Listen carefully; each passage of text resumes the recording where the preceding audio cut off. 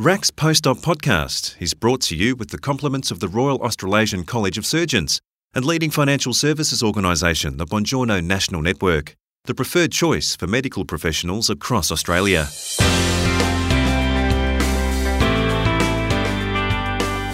What's in a name? Proposes Juliet in Shakespeare's famous tragedy. A rose, she goes on, by any other name, would smell as sweet.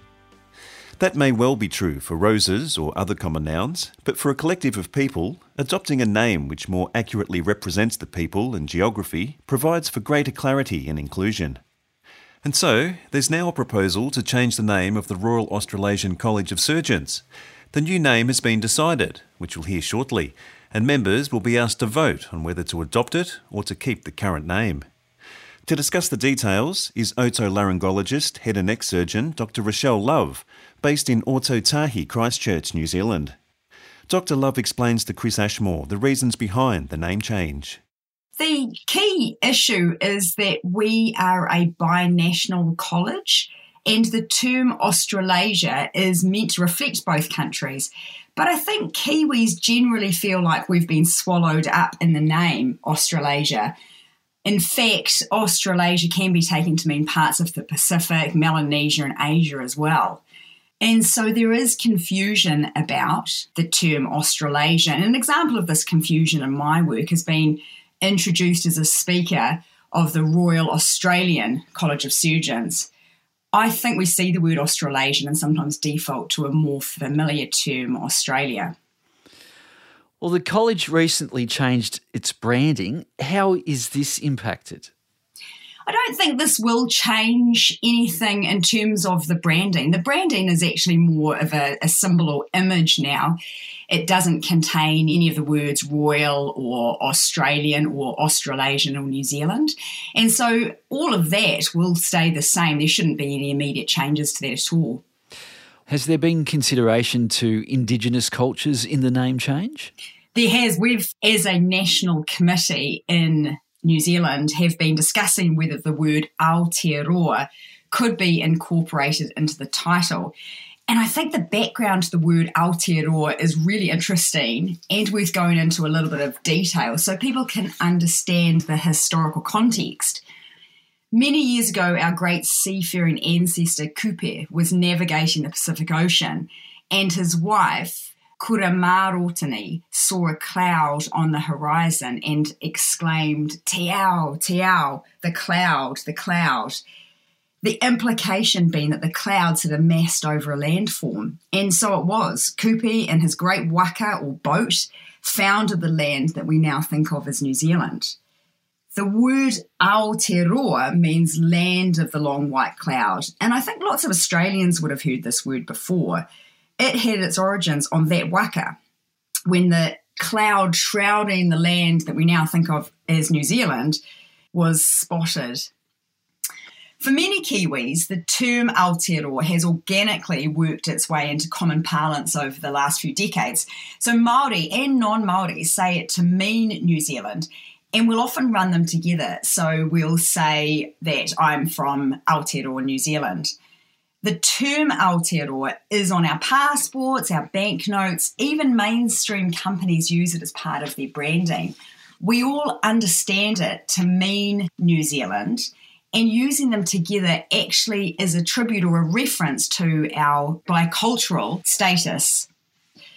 The issue about an Aboriginal Torres Strait Islander name has also come up. So when Councillor Andrew Hill headed up the name change working group, he sought to gain the opinion of Dr. Kelvin Kong, one of my ENT colleagues and well known amongst the fellowship. And Kelvin was really keen on having a name which could represent the term Australia, but it's obviously really difficult to find one word that actually reflects an entire nation when there are obviously many different dialectal differences. And I think my sense here is that this will be an evolving situation, just as we've had many name changes to our college over the years. I don't think this sets it in stone. This says this is our direction for now and for the foreseeable future, but that there is room and space in the future as names become more relevant to us and more reflective of our role and identity as surgeons. And then there's the word royal. Was there consideration about whether to keep that or to ditch that? So this is also really interesting. So in 1930, King George V bestowed this name upon us. And you can imagine this is a huge honour, or mana, as we say in Te Ao Māori, our Indigenous language. When this name was gifted to us, we were quite proud of this. And there has been a lot of discussion about whether this now reflects who we are in this part of the world. So there's been a lot of discussion about that as well, and people will have their own views about that. And the term frax, what does all this mean for fellows who use that postnominal frax? Won't make any difference at all. If you have your frax, you will keep your frax and will identify with that for the rest of your working life. For fellows who do not yet have their frax, they would take up a fellowship of the new college name.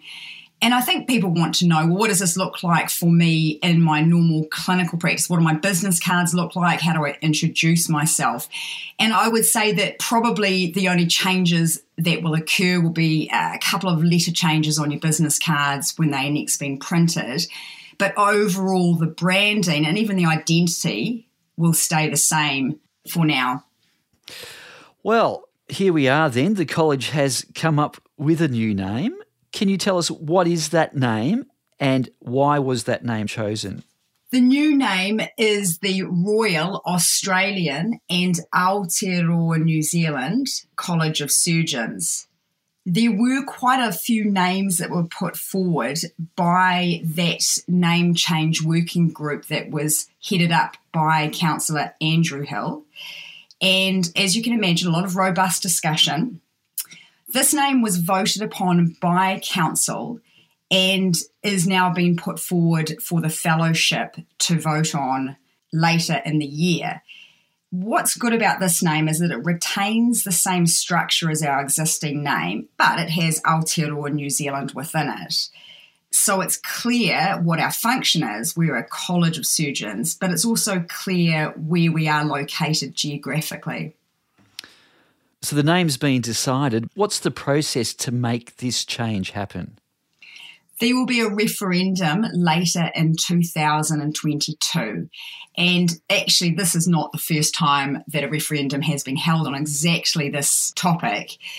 In the referendum, 75% of fellows need to agree to the name change. And that is a lot. That's a lot. What I would say to my fellow surgeons to change their vote or to vote for change is that the impacts of a name change on you individually are actually quite minuscule. It might be a change of letters on your business card. But I would say that for the wider group, changing the name to the Royal Australian and Aotearoa New Zealand College of Surgeons can be quite a powerful step.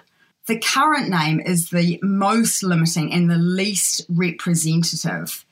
And I think we need to consider that changing our name allows us to more accurately and more inclusively reflect our membership. And for those members who are listening, can they be involved? Opinions are being sought and have been over a period of time. The editor of the Surgical News is keen to hear opinions. And an email address that's available to put forward your opinion is surgical.news@surgeons.org. And when do you anticipate voting will commence?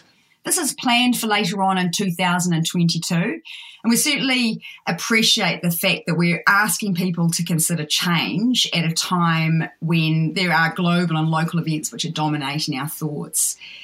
But this is the right time in history to also look at our identity and determine how we wish to be viewed internationally. Dr. Rochelle Love. RAC's Post-Op podcast is brought to you with the compliments of the Royal Australasian College of Surgeons and leading financial services organisation, the Buongiorno National Network. the preferred choice for medical professionals across Australia.